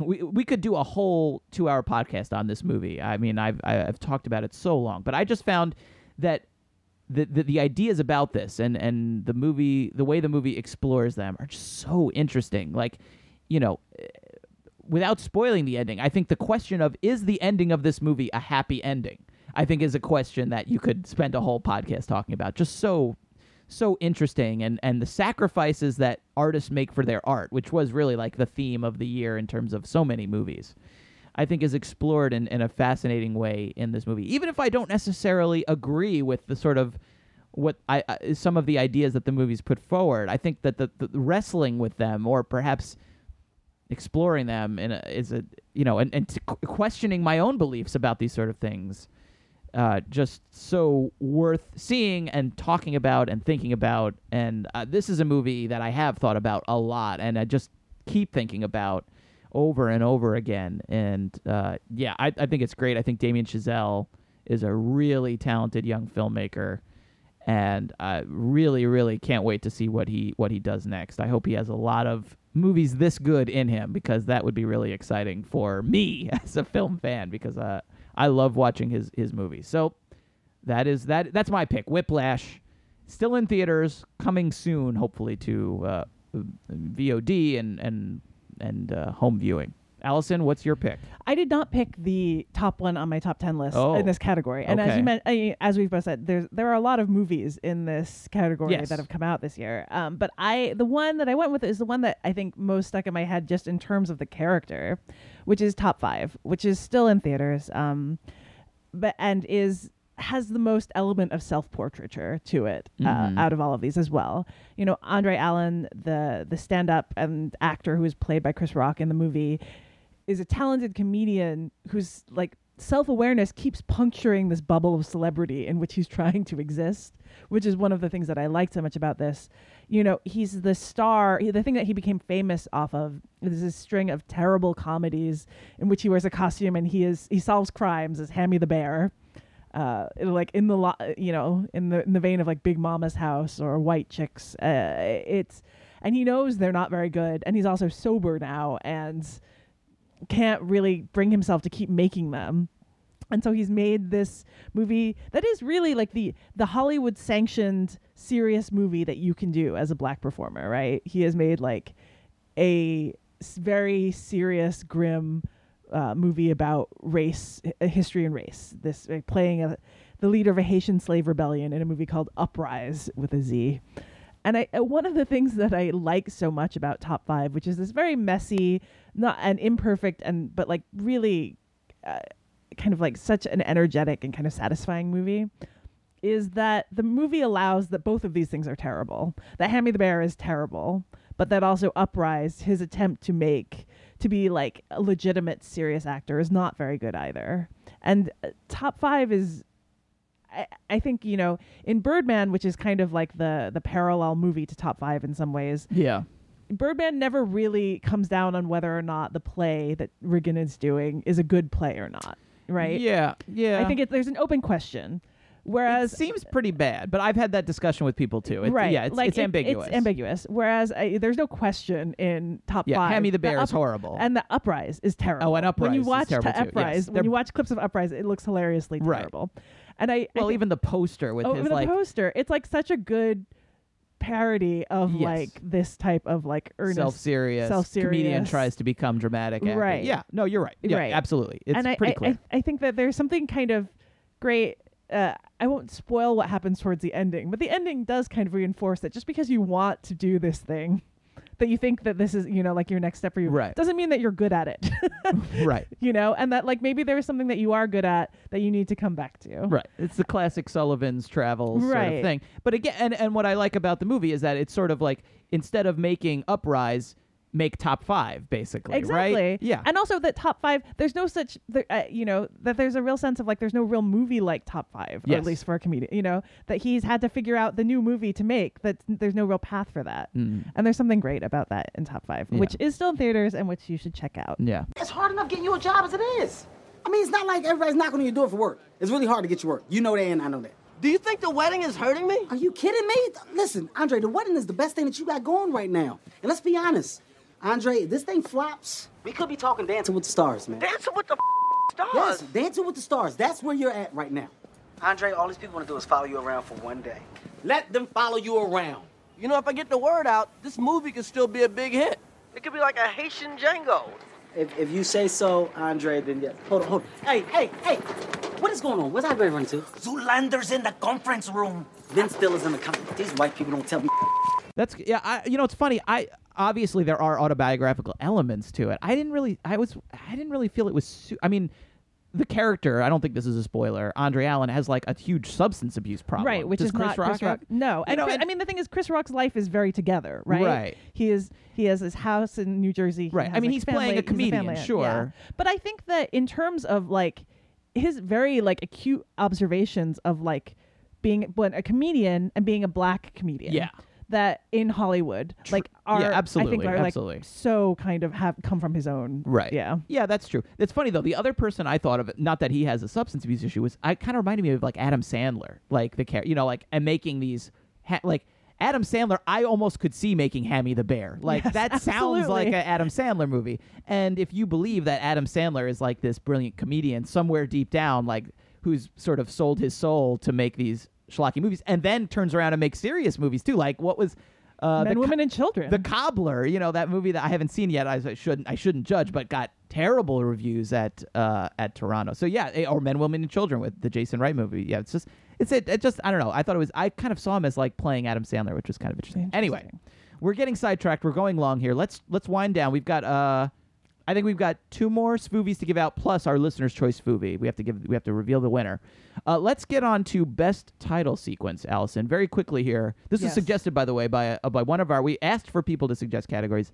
This one was suggested by a Twitter follower, VONORATI, Vincent Honorati, suggested best title sequence would be a good category, and we agreed. Allison, who is the Spoovie Award winner for best title sequence? Well, I feel like there aren't a lot of opening title sequences as much anymore. Yeah, you kind of have to fudge it. You kind of have to fudge it with like opening and closing. Yes. And so that was great because it gives me a chance to talk about the closing credits of 22 Jump Street, which is currently available for rent, and which is where it sends them off into what first starts as an echo of how the first movie ended, where they joke about like you two were going to college, and then the next movie they actually do go to college. And that, then you have Ice Cube saying you two were going to medical school, and then we see ads for 23 Jump Street Medical School, and then from there we go on to sequels involving foreign exchange students, seminary school, celebrity cameos, jokes about recasting and contract disputes, and going on and on. It is a hilarious,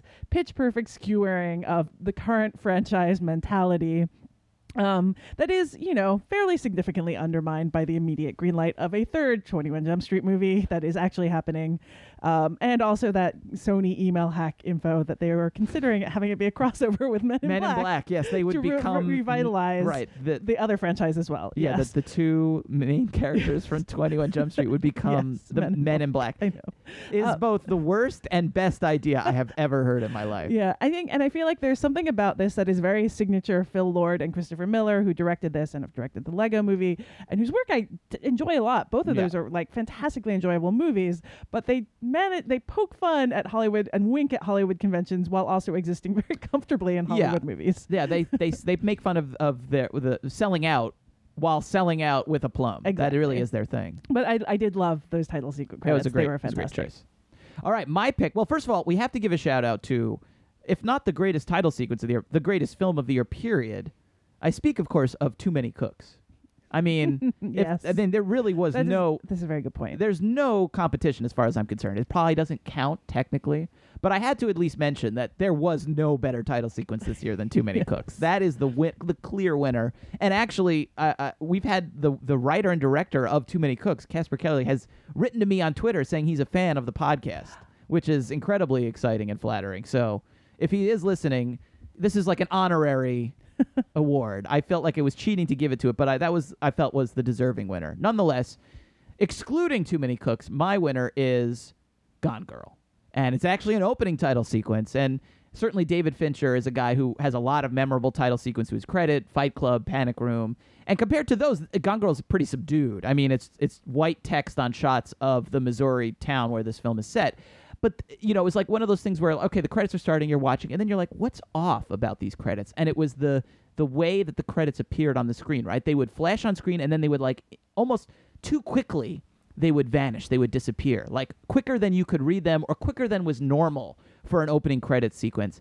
And I just thought that was brilliant. It just immediately set the mood for a film about disappearance, for vanishing, for this person who goes missing. The way that the credits were like, they were vanishing too quickly to read. Just such a brilliant little touch, you know? And there's now granted, there's not a lot of opening credits that are big these days, but certainly there's a lot of closing credit sequence that are very big.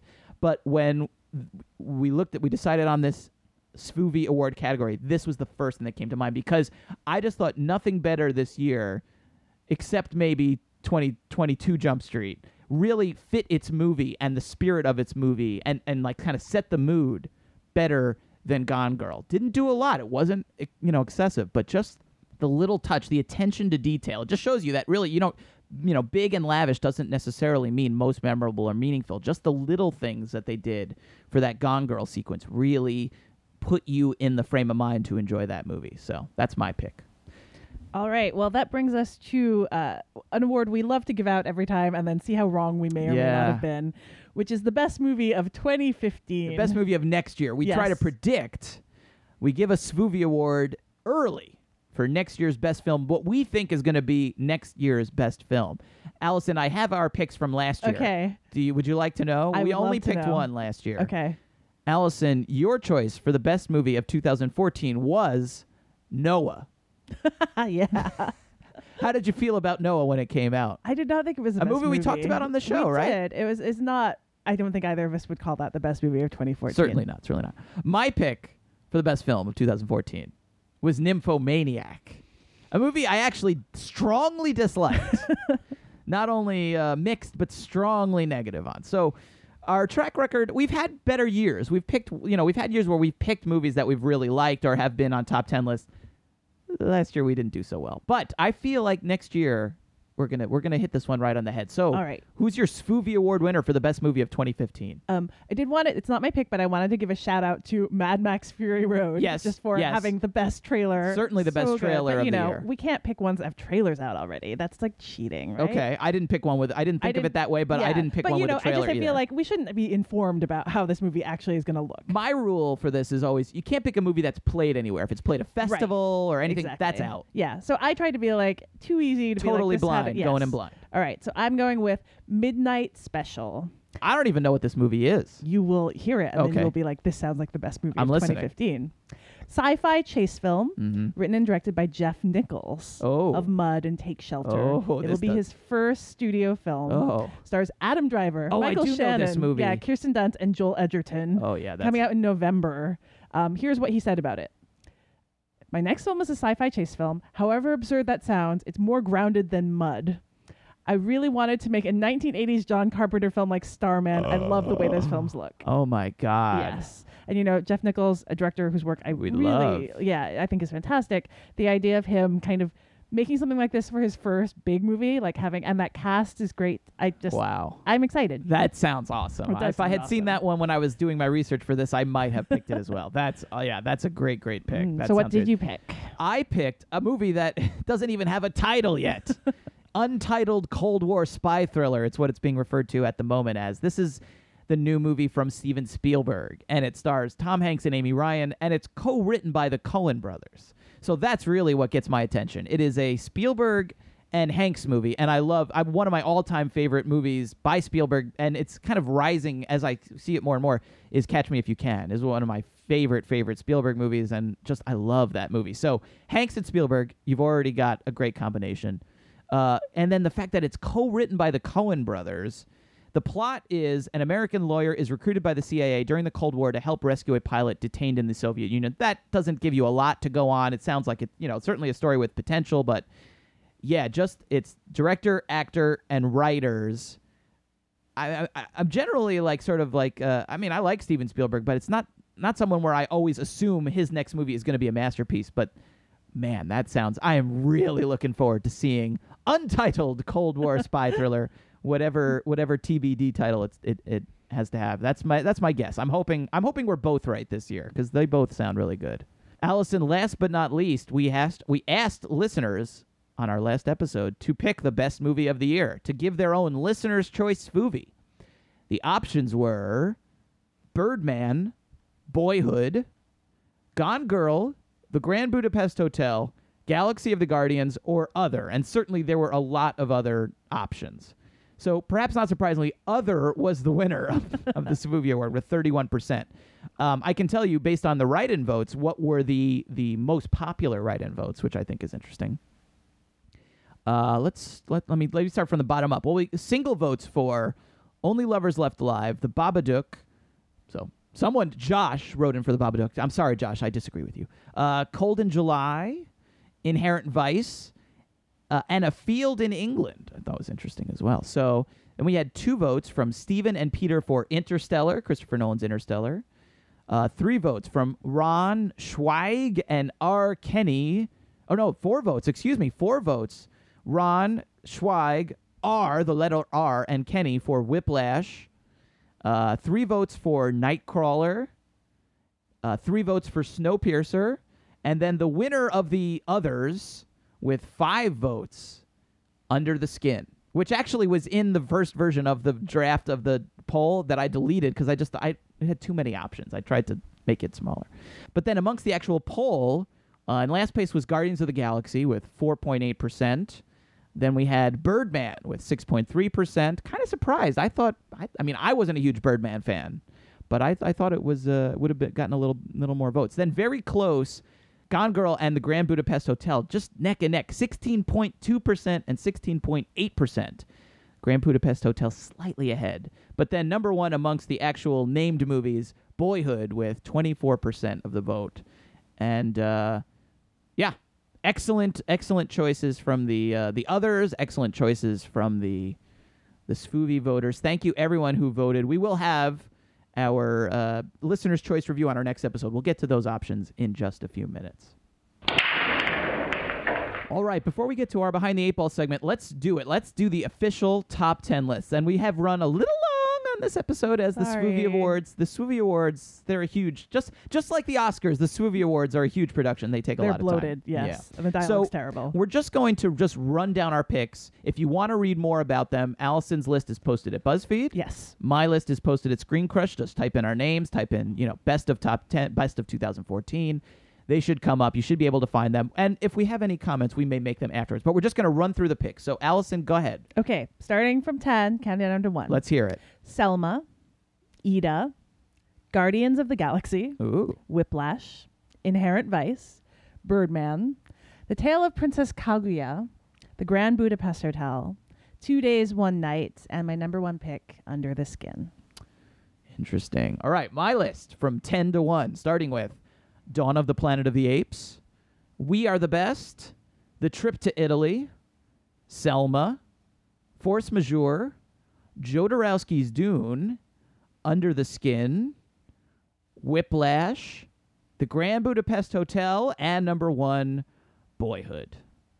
So only 4 films in common. Only 4, huh? Which the 4 were what? They were Whiplash, Selma, Under the Skin, Grand Budapest Hotel. Grand Budapest Hotel. Which I think actually speaks to this year, which is there's a lot of great movies. Yeah, and there's not a lot of consensus, I think. Right. Boyhood is actually the film with the most consensus, which is a film I liked a lot, but that being honest about looking back at the year, I'm like, I didn't connect to as much as I know a lot of other people did. Right. Yeah. The one thing I feel like the conversation we could have, which we won't have now, but we should have at some point, is about Birdman, which is a movie I don't particularly like. Yes, I know you were anti it. I wasn't as profoundly against it as some of our colleagues. Some of my former colleagues at the Dissolve. Yes, they did not like it. Hated the movie. And I think it could be one of those movies as we mentioned earlier, like a movie that you don't particularly like watching, but you enjoy talking about, reading about. I love talking about Birdman. I had some great discussions. I had another one of my film group that I lead at the Nighthawk Cinema in Williamsburg. We talked for like 3 hours about Birdman, and it was a fabulous discussion. But I don't really like the movie very much. Yeah. So I think maybe at some point when it comes on VOD, when it's available on Netflix, maybe we'll do that as a listener's choice review, and we'll really get into it. But that's the one I feel like we need to discuss. That's the only one on your list that I'm like, a little agnostic to, against. All the other ones. The other one, Inherent Vice, is a movie that I've seen it. I liked it. I need to see it again. I didn't feel like I got it on the first viewing. I liked it better. I liked it twice. I liked it when I saw it, but I liked it more when I saw it again. Yeah, it's a movie that what I said on Letterboxd when I, my brief review on Letterboxd after I saw it was, I feel like when you see the movie, every ticket should come with a second ticket or a joint because you need one or the other. And I didn't have either, and I need the second ticket. I need to see it again. So that's another one I bet we could have a good discussion about at some point. But we've talked so long already. We're going to have to table that for now. Let's get to Behind the Eight Ball. Let's wrap things up. We're going to rush through this a little more quickly than we normally do, but same routine as usual. 3 new titles on streaming, 2 listener recommendations that you guys sent us, and we had a lot to choose from this time. Thank you, everyone, for sending them in. And then 1 random film chosen blindly by number from our My Lists on Netflix. Allison, why don't you go first? Let's just, as quick as we can, we'll go through them. Let's start with 3 new releases. Okay, first up is It's Such a Beautiful Day, which is now streaming on Netflix. We've talked about this, so I don't need to say more. Did a whole episode, Listener's Choice Review. Episode number 32. Great. It's Don Hertzfeldt. I mentioned it also because Don Hertzfeldt's World of Tomorrow, his new short and his first digital film, will be at Sundance this year. Awesome. Yes. Looking forward to it. New to Amazon Prime is The Dog. This has been a year of some interesting docs about movies, including Jodorowsky's Dune and life itself. But this is one about John Voidovich, who is the inspiration for Dog Day Afternoon and a giant personality. And finally, new to Amazon Prime as well is Coherence. I would place it alongside maybe the one I love as films that have a kind of sci-fi-ish magical realist premise, but that use it as a way, indie sci-fi. Lo-fi sci-fi. And use it as a way of getting into interpersonal conflicts and dramas between characters as opposed to larger explorations. Okay, and how about 2 listener recommendations?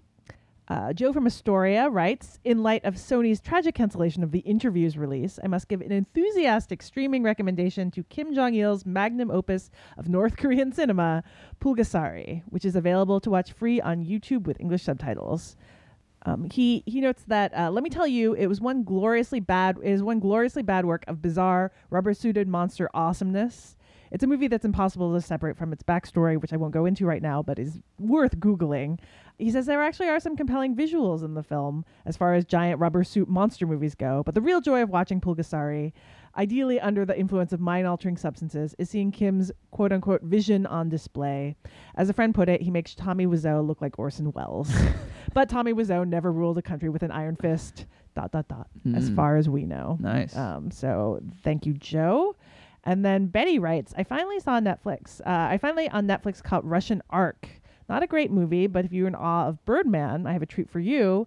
A movie that's actually done in one long take. No cuts, no trickery. All film nuts should see it, and it is on Netflix. I hope you're listening, Allison. That was addressed to you. Mm-hmm. Yeah. All right. How about 1 random film from your My List? You gave me number 31, which is Out of the Furnace, which is one of those movies that was like meant to be awardsy, but then no one paid attention to it or liked it all that much. Came out late in the year. Yeah, I feel like it's too late now. Last year's The Gambler. Yes. But it has, a great cast: Christian Bale, Casey Affleck, Woody Harrelson, Zoe Saldana, Forrest Whitaker. Yes. And so he's the guy who did Crazy Heart. Crazy Heart, which was a good movie. So I was like, I missed it too. Have you seen it? You haven't seen it yet. I have not seen it yet. Neither of us us on my have seen list. it. So perfect thing to put on your My List. Did you see The Gambler? Speaking of The Gambler, did you like The Gambler? I did not like it at all. I actively disliked The Gambler. I kind of liked it. I did not like it. Well, that's another one we could talk about in the future. Another day. All right. Well, it's your turn now, Matt. Are you ready?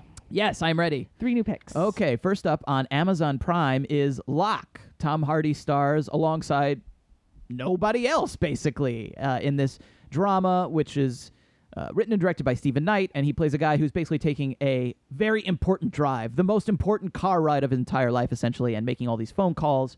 And it all plays out in this one very long scene, basically, of him driving. And it's sort of done in real time. I didn't love this movie as much as some other people. I think it works best as an exercise and as a sort of showcase for Tom Hardy, but it's definitely worth seeing, particularly on Amazon Prime, where you don't have to pay anything extra. So that's Locke on Amazon Prime. Next up, one of the more interesting documentaries of the last couple years, a film called Informant from 2013, which is now available on Hulu. It's about a guy named Brandon Darby, who was a radical activist who rose to prominence in post-Katrina New Orleans and then later basically like switched allegiances and started working undercover for the FBI, kind of ratting on former colleagues. I won't say any more than that, but that is a very, very interesting documentary. It passes the Alison Willmore test of documentary filmmaking. It's not just a civics lecture. It's a very solid film as well. That's available on Hulu. And finally, a film that is not a very solid film in any way, shape, or form, but is worth watching anyway, or for that very reason, it's Alone in the Dark, newly streaming on Hulu. It's the ultimate Uwe Boll movie, the man who turned the premise of The Producers into a career, into basically a money-making scheme, making bad movies on purpose, essentially, as a tax shelter, essentially. All of his movies are bad, but Alone in the Dark is really his greatest or worst masterpiece. It is completely incomprehensible and silly and stupid and absolutely hilarious, and definitely a so bad it's good recommendation. That's Alone in the Dark on Hulu. All right, 2 listener recommendations. Listener Chris F. says, I recommend Whitey, United States of America versus James J. Bolger. Not since watching Capturing the Freedmans have I been so confused, infuriated, and it sounds bad to say, but entertained by such a maddening series of real-life events. It is relatively new to Netflix streaming, and I highly recommend it. Thank you for the awesome show. That's from Chris, and the recommendation is Whitey, documentary available on Netflix. And we also have a recommendation from David in Sao Paulo, Brazil, all the way from Brazil. I love it.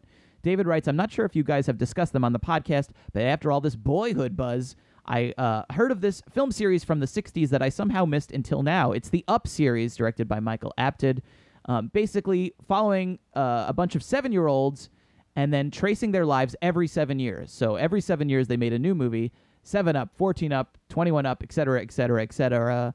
The most recent is 56 Up. They're streaming on Netflix and is really worth a watch. Keep up the great work, says David from Brazil. And yeah, I guess that one was pointed at me. The Birdman comment was at you. The Boyhood comment was at me.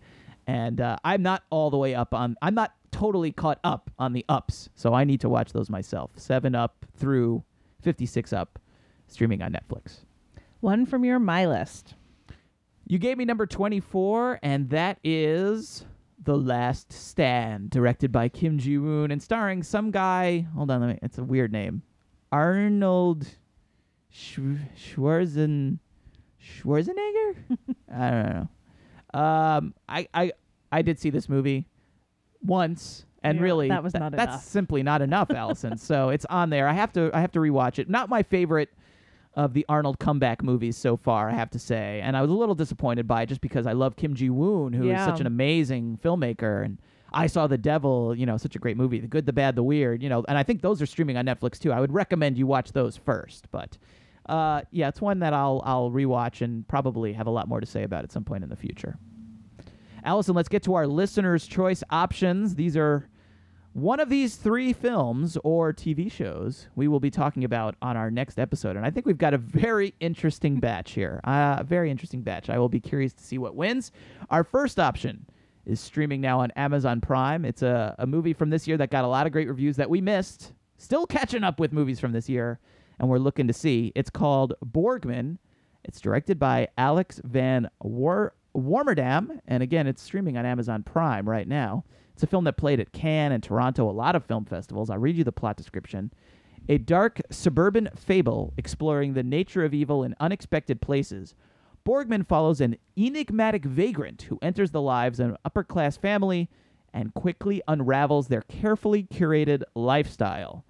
And heard a lot of great things about this movie, and I've seen some clips from it, and it looks really beautiful and weird. So that is one that I'm really looking forward to checking out. I don't know. Does Amazon Prime have a My List or something like? I don't know if it does. I don't know. They might. If they do, I don't use it. But if I did, that would be way at the top of my Amazon Prime Q My List thing. So that's option 1, Borgman, streaming now on Amazon Prime. Okay, option 2 is a TV series. It's one that I mentioned on the last episode, and that we figured this is as good a time as any to put it up there because it offers a lot to talk about. It is Black Mirror, the British anthology show created by Charlie Brooker, which is kind of like a new technoparanoid maybe Twilight Zone for our current era. There has actually just been a new installment that I do not think is on Netflix yet, so we may or may not talk about it, but it was the Christmas special that is airing in the U.S. It's already aired in the U.K. It's airing in the U.S. on, I think, the 26th, and stars John Hamm. But I'm a huge fan of this series, and I think that we could have some great conversations. I haven't watched it. I'm really dying to check it out. I just the other day, my brother actually recommended it to me, so it's something that I need to watch. So yeah, we're very excited to check it out. John Hamm or no John Hamm. All right, and our final option, we are dipping back. We are going to an older film, a controversial film. Yes, an Oscar winner. Allison, pop quiz: how many Oscars did American Beauty win? Feel like a lot. 10? No, but it did win 5, including Best Director and Best Picture of the Year. It was nominated for everything. It was nominated for everything. It won 5 Oscars. Yes. So this was one of the most acclaimed and award-winning movies of its era, and now only 15 years later, is considered kind of like a joke, sort of widely despised. And I know I loved it at the time, I'll be honest, but I don't think I've seen it in at least a decade. So it's been a while, and I think it would be one that would be very interesting to revisit, to talk about how we felt about it at the time, to see how we feel about it now, to see what's changed. I honestly don't know how I would feel, but I think it would be worth having the conversation. So that's option 3, American Beauty, which is streaming now on Netflix. All right. Well, which of those options would you like us to review on the next episode of Filmspotting SVU? You can send your pick to svu@filmspottingsvu.com, or you can, and it's much easier, enter in the poll on the right-hand side of the page at filmspottingsvu.com. Your vote must be received by Monday, December 29th at noon. And we will announce the winner on Twitter at our Twitter account, which is at FilmspottingSVU. And you will have all that week to watch the film or TV series, and then join us for our conversation on the next episode, which will be on Tuesday, January 6th. FilmspottingSVU.com is also where you can find our show archive and a list of direct links to all the movies we discuss on the show. Maybe we'll also throw up the links to our top 10 lists on there as well. Yeah. So if you're looking for those, you'll find them there. The Filmspotting SVU remix theme song is by Vince Vandal. You can listen to more of Vince's work at vincevandal.com. And we'll be back in 2 weeks with more movie recommendations and the movie review you pick. But in the meantime, you can follow us on Twitter at Allison Wilmore and at Matt Singer. And again, you can follow the show at Filmspotting SVU. That's where we announce the winner of each show's listener's choice, and where we're always sharing more streaming suggestions from you guys, the SVU listeners. And remember, keep emailing us your streaming recommendations. The email address, one more time, svu@filmspottingsvu.com. For Filmspotting SVU, I'm Matt Singer. And I'm Allison Wilmore. Thanks for listening. And happy holidays and Happy New Year. Happy New Year.